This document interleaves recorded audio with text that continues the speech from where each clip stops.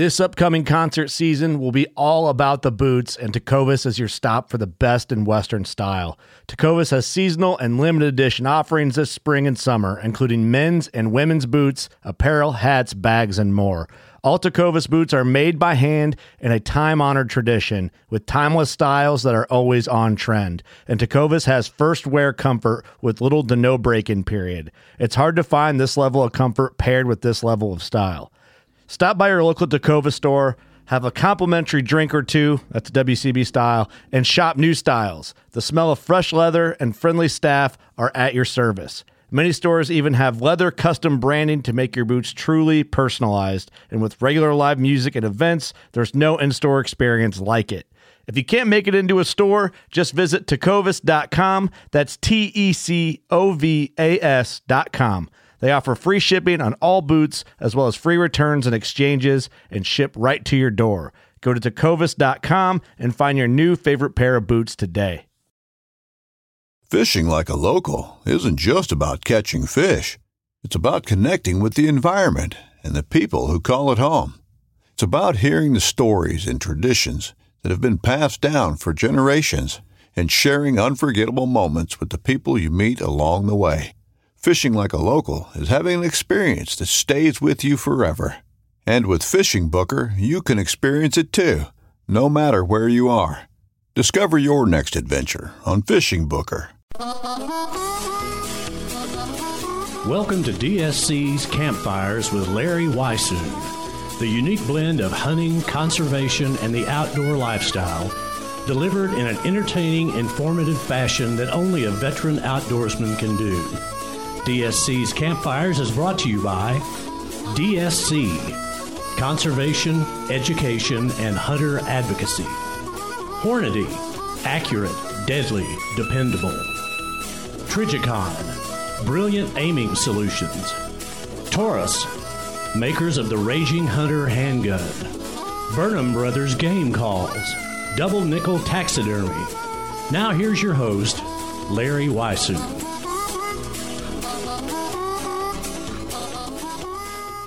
Before joining Larry with today's episode, let's get a few words from Hayden Outdoors, the brand that sells land through our conservation today. It's important to monitor and evaluate the fencing on your property, not just for control and protection of your livestock, but to check how accommodating it is to the mobility of wildlife in your area.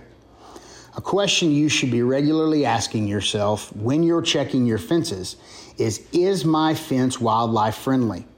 And does my fence affect the daily or seasonal movements of wildlife? Improperly designed or located fencing, whether it be a border fence or a cross fence, can dramatically reduce your property's carrying capacity.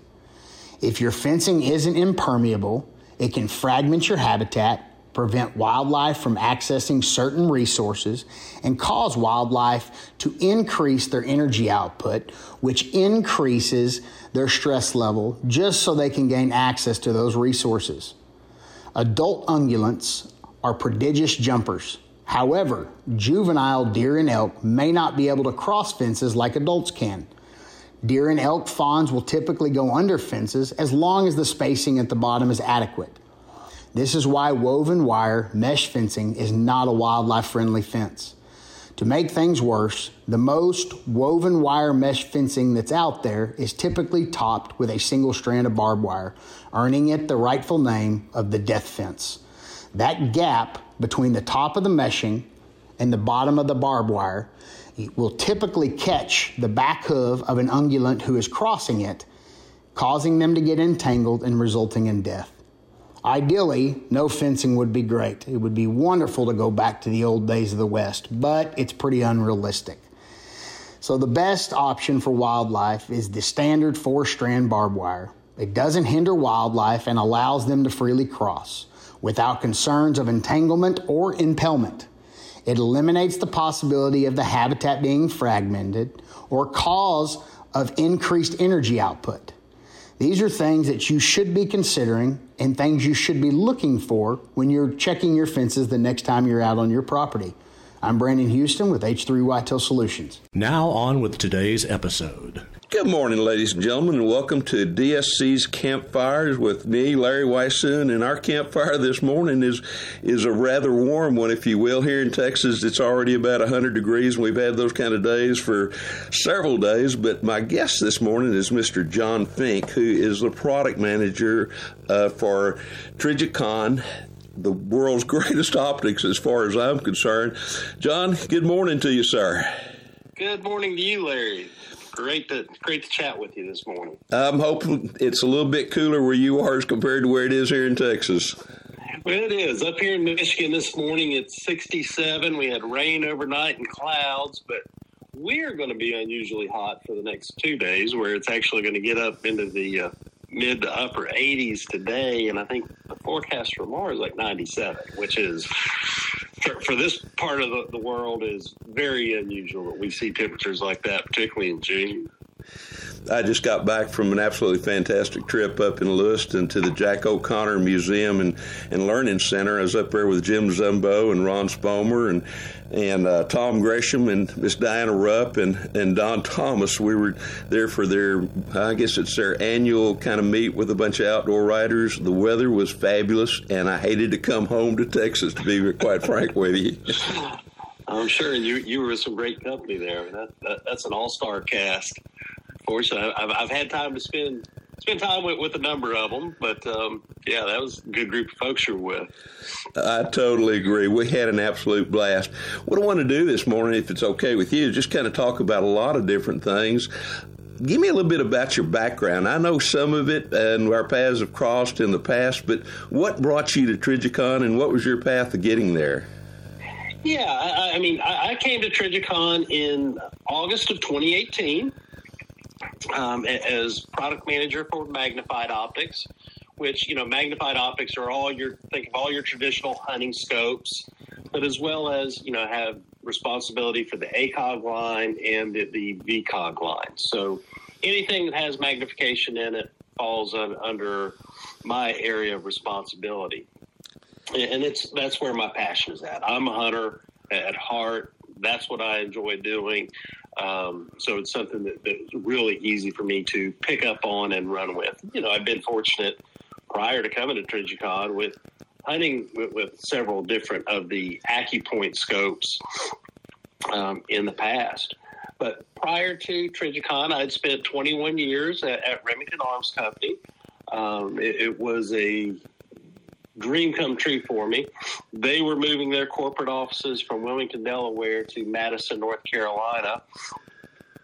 Shortly after I had finished my college at the University of Greensboro. Now, most of my college was actually done at Appalachian State, but up in Boone, North Carolina, but got married and moved down to the Greensboro area and finished up there. But about not long after I'd finished up, they were Remington was relocating their offices from Wilmington, Delaware down to Madison, North Carolina, just north of Greensboro. And I started pestering them regularly until they finally hired me. And, my degree is in marketing. And with my marketing degree, product management, product development is what I'd always wanted to do.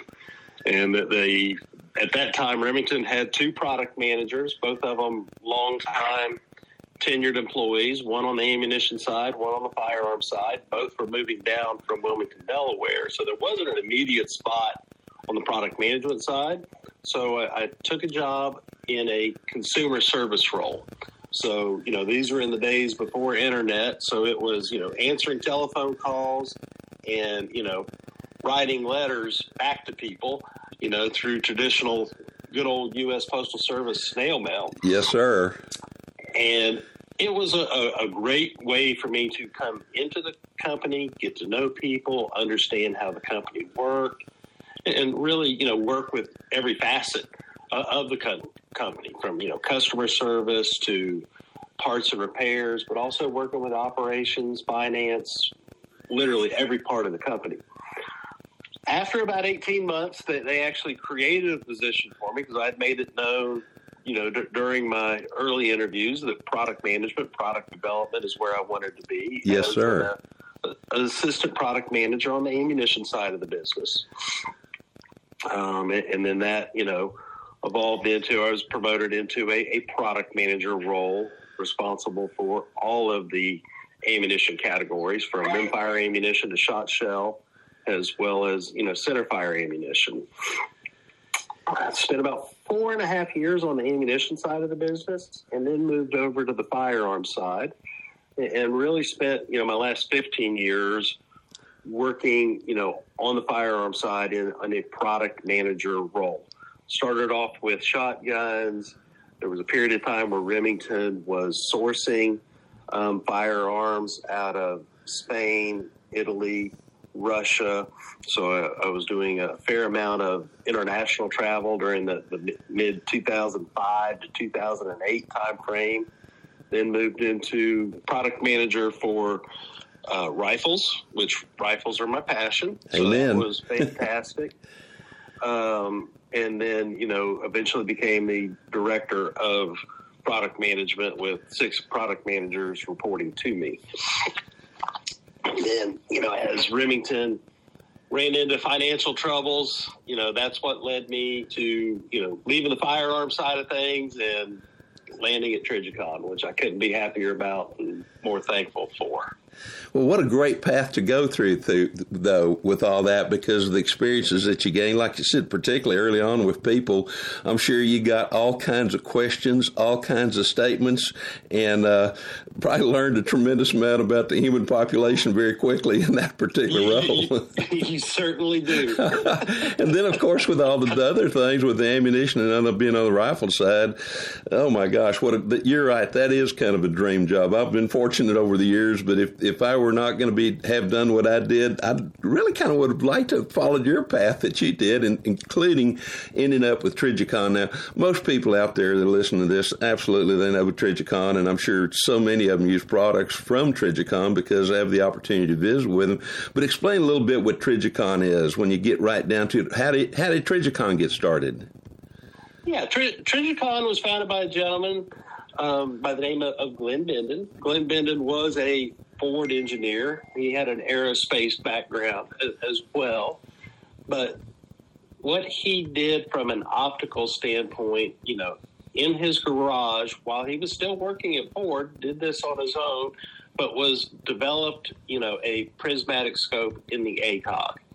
And, there's been no other optic used more in combat than the ACOG. It was adopted, eventually, and unfortunately, Mr. Benden did not get to see this come to fruition, but, adopted by the U.S. Marine Corps as their combat optic. So, Trijicon enjoyed for several years, building the 4x32 ACOG to the Marine Corps specifications that they fielded, in combat during the 2000s.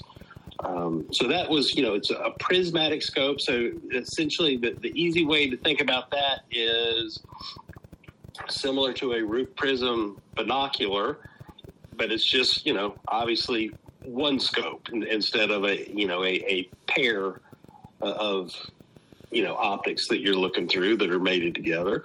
So that was the claim to fame. And from there, Trijicon has just continued to grow, continued to be blessed with, moving out into other categories.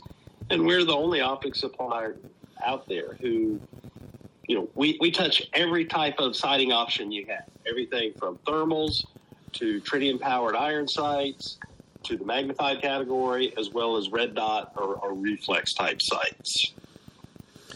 I have to admit, I really like your red dot reflex sights on the handguns that I shoot in the RMR and the SRO. Those are absolutely fantastic as far as I'm concerned.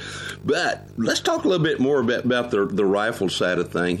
Was it 3 years ago or so at DSC's convention, Trijicon released a number of scopes. Let's talk about some of those, if you don't mind. Tell people about some of that product line that was released then. Yeah, absolutely. And that was... that was a product line that I had the good fortune to be able to be part of the launch and get those out there and continue to support today. But that was a project that I inherited. That when I came in, it was in its, beginning stages. And I had the baton handed off to me, and I got to take it across the finish line with the help, of course, with a much broader team. But it was the largest launch in Trijicon's history in terms of the number of SKUs as well as, breadth and depth. And the way we positioned each one of these lines was, based on consumer in use, how they were going to use it, and we positioned the scopes appropriately within those families. So, you started off with the Huron and the Ascent families.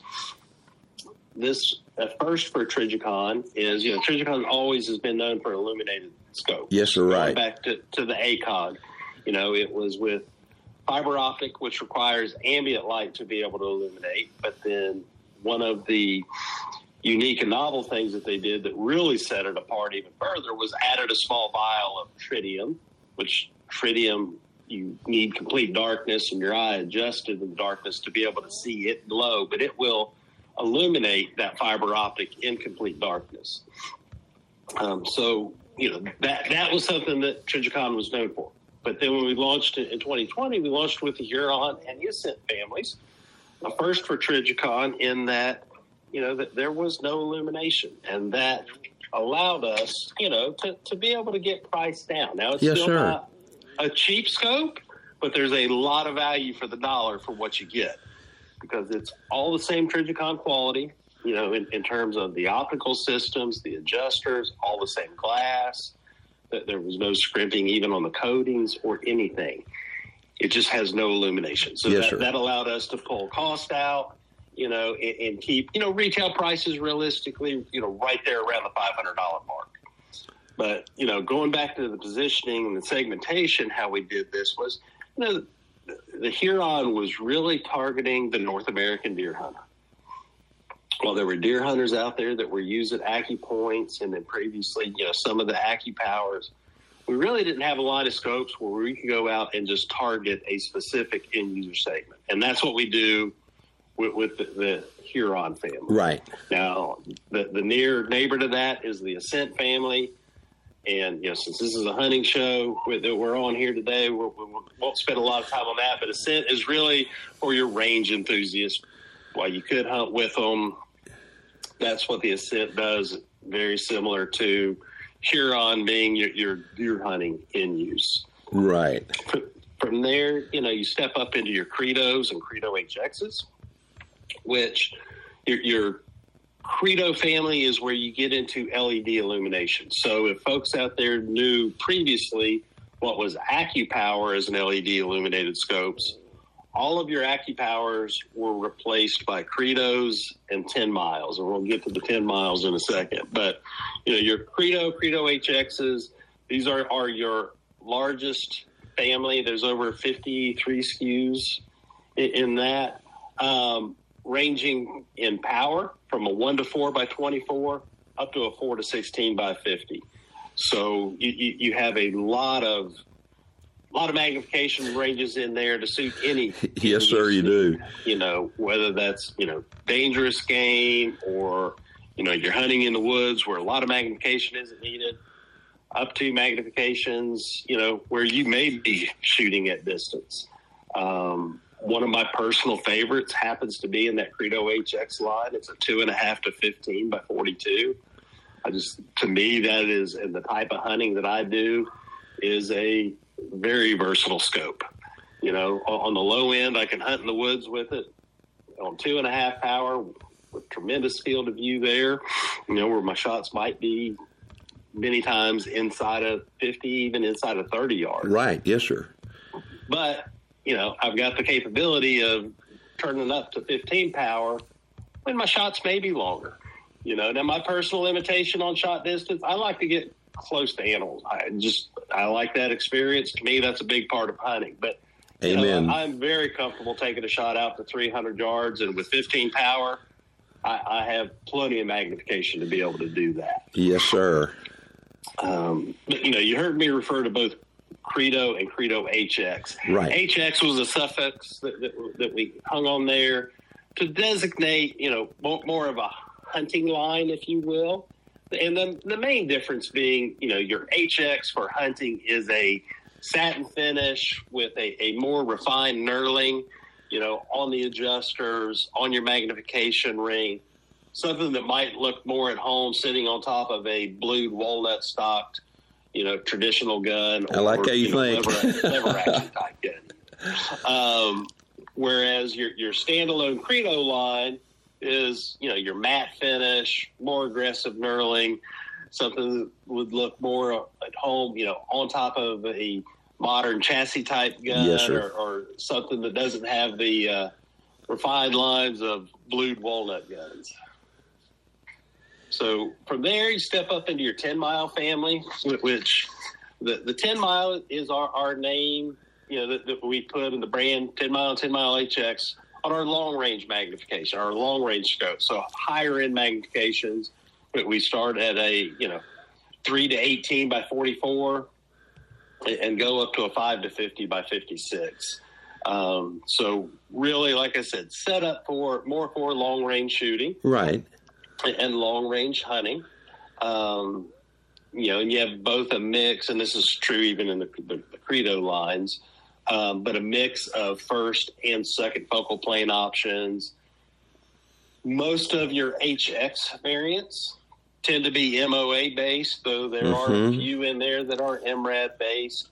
And then when you step over into standard Credo and standard 10-mile, those are typically more MRAD based. So again, there's a few minor exceptions there. And incidentally, funny story with that one, when, I don't know how many engineers you've worked with over the years, Larry, but engineers tend to be very literal people. Yes, sir, they are. and when our engineers heard we were going to call the long range line, the 10-mile family, well, you're not going to be able to shoot these 10 miles. No, it's not a promise of how far you can shoot. It's the name of a mountain range in Colorado. Yes, sir, it is. Where that came from.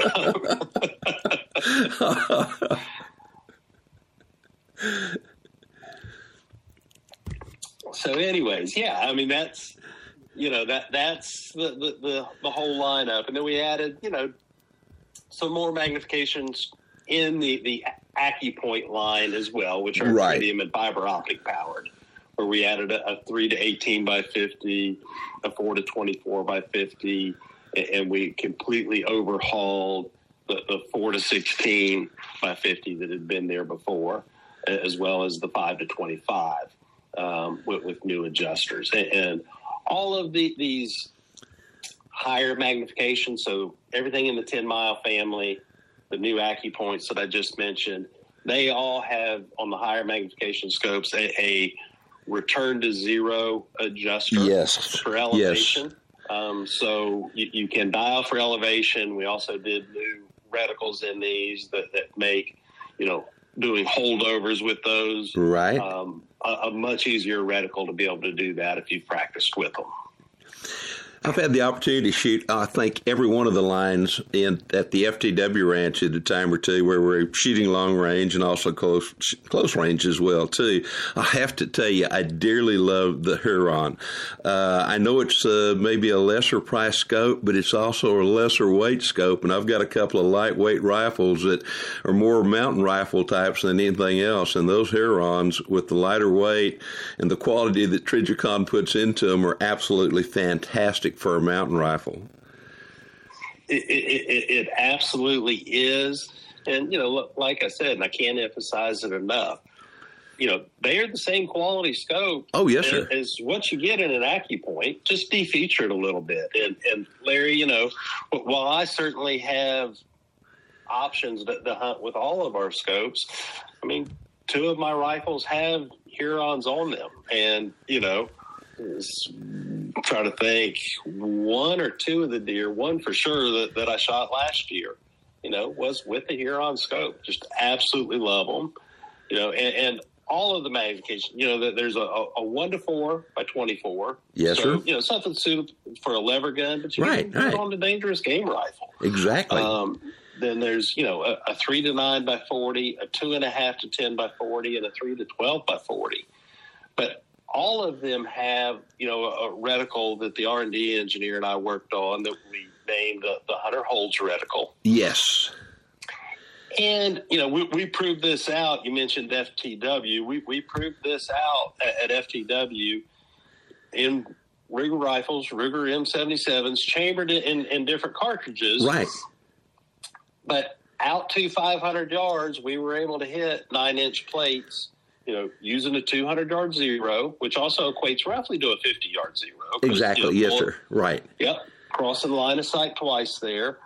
But then your first hold down is 300, second one down is 400, and third one down is 500.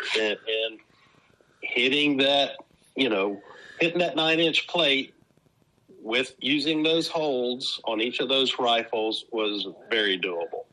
Absolutely. And I even saw one gentleman, he happened to be shooting a 308. He took his out to 700 yards using that, just the holds on the reticle. I've got a hunt coming up this year that I am really anxious to do. It's the Landers one-shot antelope hunt. After years of being in the industry, I finally got invited this year, and I'm going to be shooting a Remington a Model 700 mountain rifle in a 280, but it has got a Huron scope on it, and I've played around with it quite a bit. And you're right, that those Hunter holdovers are Hunter zeros and are point blank range, I guess, when you wanted to get right down to it as well too. They work unbelievably well. I feel very comfortable at taking shots, out to 400 yards. After that, I get a little bit shaky kind of thing, but still enough to where I can put a shot within a kill zone of an antelope at even out to 500 yards. So that's what's going to be on my rifle when I hit that way. Let's talk a little bit about the AccuPoint. I have to tell you, over the years as an outdoor writer and having been involved in a lot of different things, working somewhat with a lot of different optic companies here and there, just a little bit, particularly in field testing them, there's no other scope out there as far as I'm concerned when it comes to whether you put it on a 375 H&H or a 375 Ruger, which I have a couple of those on, and I feel very comfortable with that scope, using it as a dangerous game scope, but also using it where I can shoot out to 300 yards. And I truly appreciate that little point of light, particularly when hunting in kind of less than ideal light conditions, or when you're hunting like Cape Buffalo. Man, that thing works out of this world well. It certainly does. And, like I said, it was something that was really unique to Trijicon, and it was that, fiber optic that we are able to pack in there. And, fiber optic requires some amount of ambient light to be able to illuminate. Yes. But if you have that ambient light that's illuminating that fiber optic coil, it just gives you an absolute brilliant aiming point that draws your eye, and you cannot help but focus on the target. And I came to recognize that well before I worked for Trijicon. It was, I think, actually the first time that it really struck me. Because I'd heard about it, right. I'd read about it, and frankly, I thought it was a bunch of hooey, okay? But the first time it really struck me, I was with some friends on a deer hunt in northeast Louisiana. We were hunting on the edge of swamps. I was in a box blind, and there was a fair amount of light flooding into the box blind, but I had a really good deer standing way back in the shadows in about knee-deep of water, and, could see him clearly with binoculars, couldn't see him really well with the naked eye, but could see him well enough at about 150 yards to know that he was a really good deer. And when I brought that AccuPoint, and it was in a 3-9 by 40, right, on a 7mm rim mag, one of the Model 700 Customs, man, that green dot, just absolutely glowing, drew my eye right to it, was able to put it right on the deer's shoulder, took a high shoulder shot, and dropped him right where he was standing. And that's when it really struck me, the value of that fiber optic illumination. I could tell you somewhat a similar story about a Boone and Crockett non-typical whitetail that I shot. That heavily overcast day and still legal shooting light by about 5 or 6 minutes when he stepped out, and he walked out, and I had about 3 or 4 minutes left. When he did finally slow down a little bit, I was able to track that animal and put that animal down, and it was. I'm convinced that I had conventional crosshairs and often have shot those, including on the Huron. But had it not been for that little green speck of light right there, I don't know that I could have put that crosshairs properly on that deer's kill zone, which I was able to do. So I can thank Trijicon AccuPoint for Boone and Crockett whitetail as well too. Yeah, that's fantastic. Since we're drifting to hunting a little bit, we got a little time left here. I want to hear about your bear hunt. I love hunting. I've hunted brown bear a couple times. Shot one with a handgun years ago with a 454 Sioux, Freedom Arms, and then a few years later with a 375 Ruger that was an absolute monster bear. But tell me a little bit about that bear hunt that you were on. I know that's something you'd been wanting to do for a long time. Yeah, it was a draw hunt for Unimak Island, Alaska. Lordy.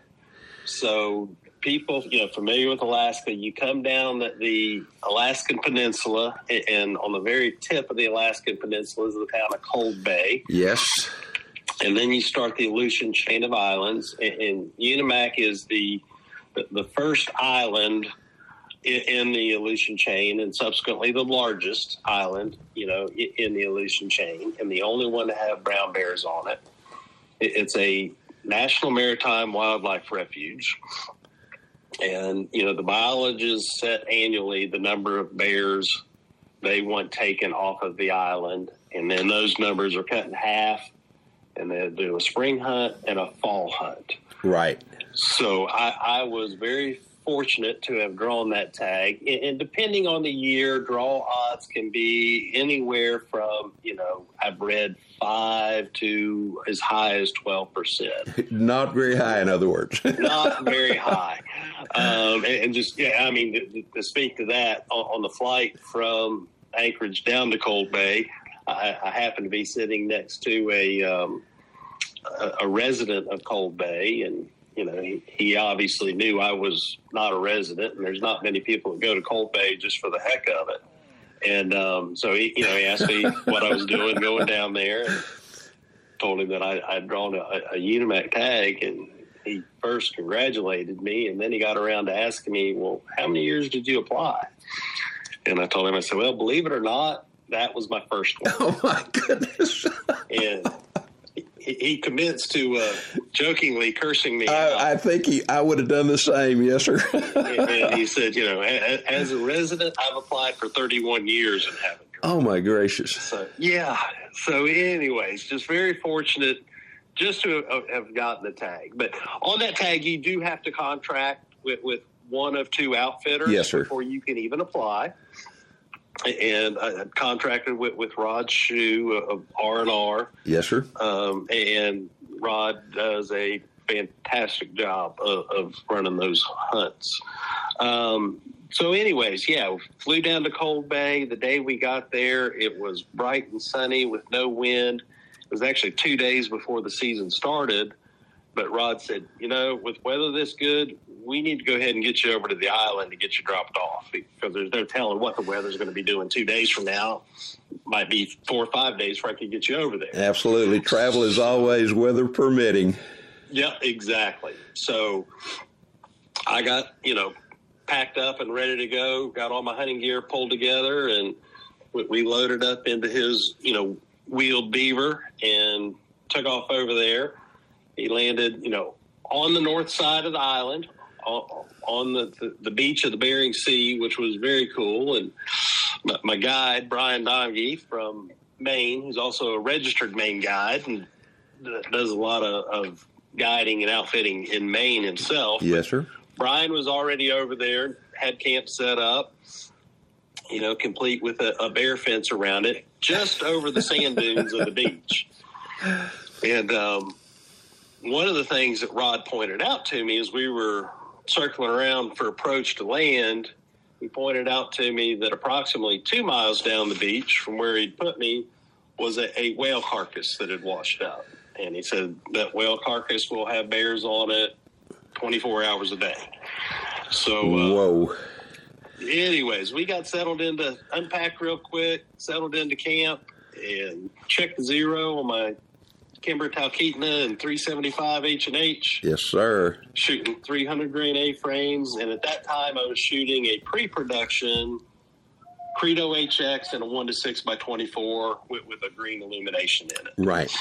And checked it at 50 yards, still shooting at the point of impact, same place it was when I had left Michigan, 2 days prior. So that was all perfect and good. So we spent the next 2 days watching that whale carcass, through binoculars and spotting scopes at distance. Yes, sir.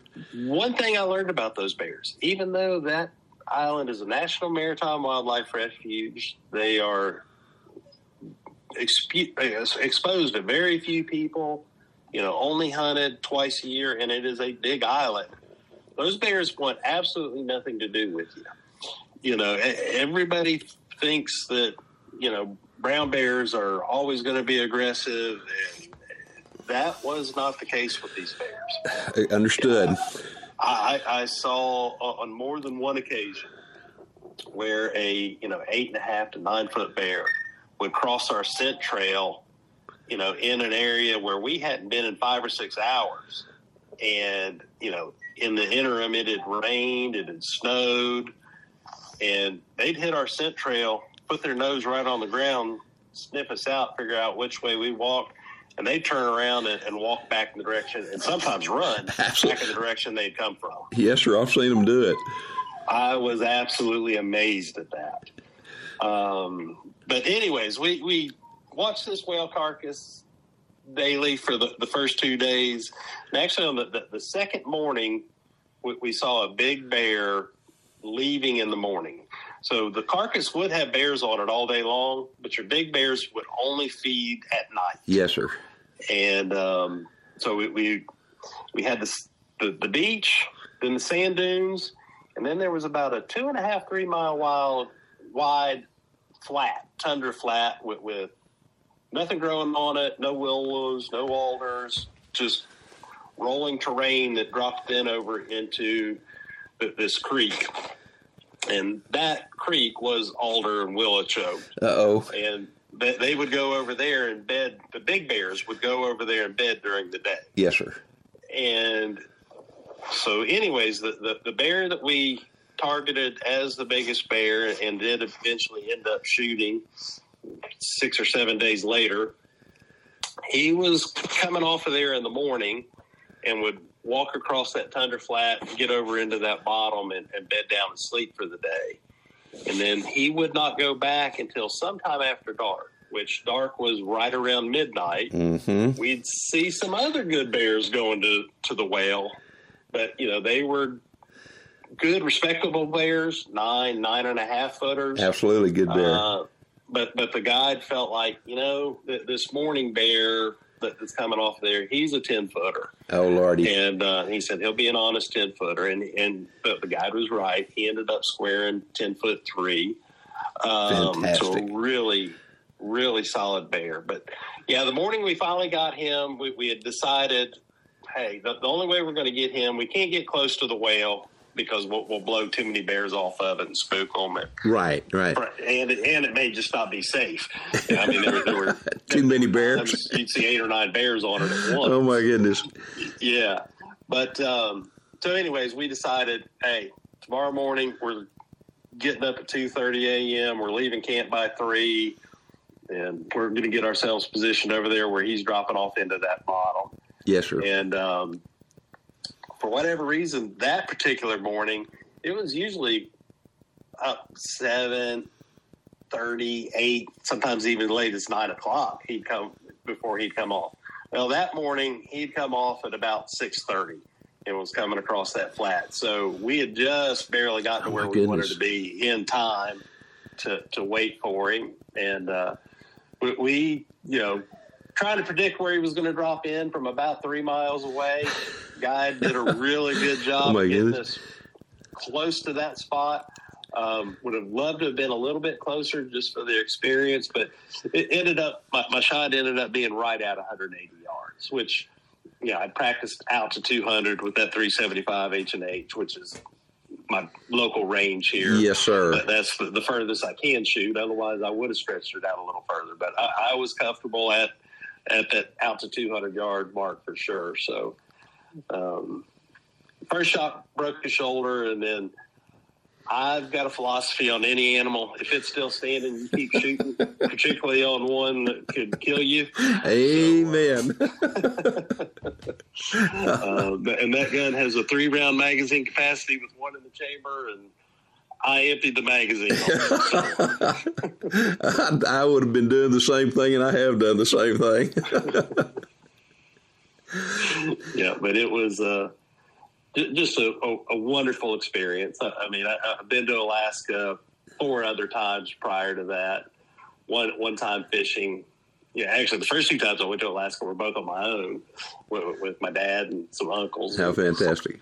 First time was fishing. Second time we did a unguided moose drop camp, and then I'd also done a unguided black bear hunt that was successful on an interior grizzly bear hunt that got a very average, but I wouldn't trade it for anything.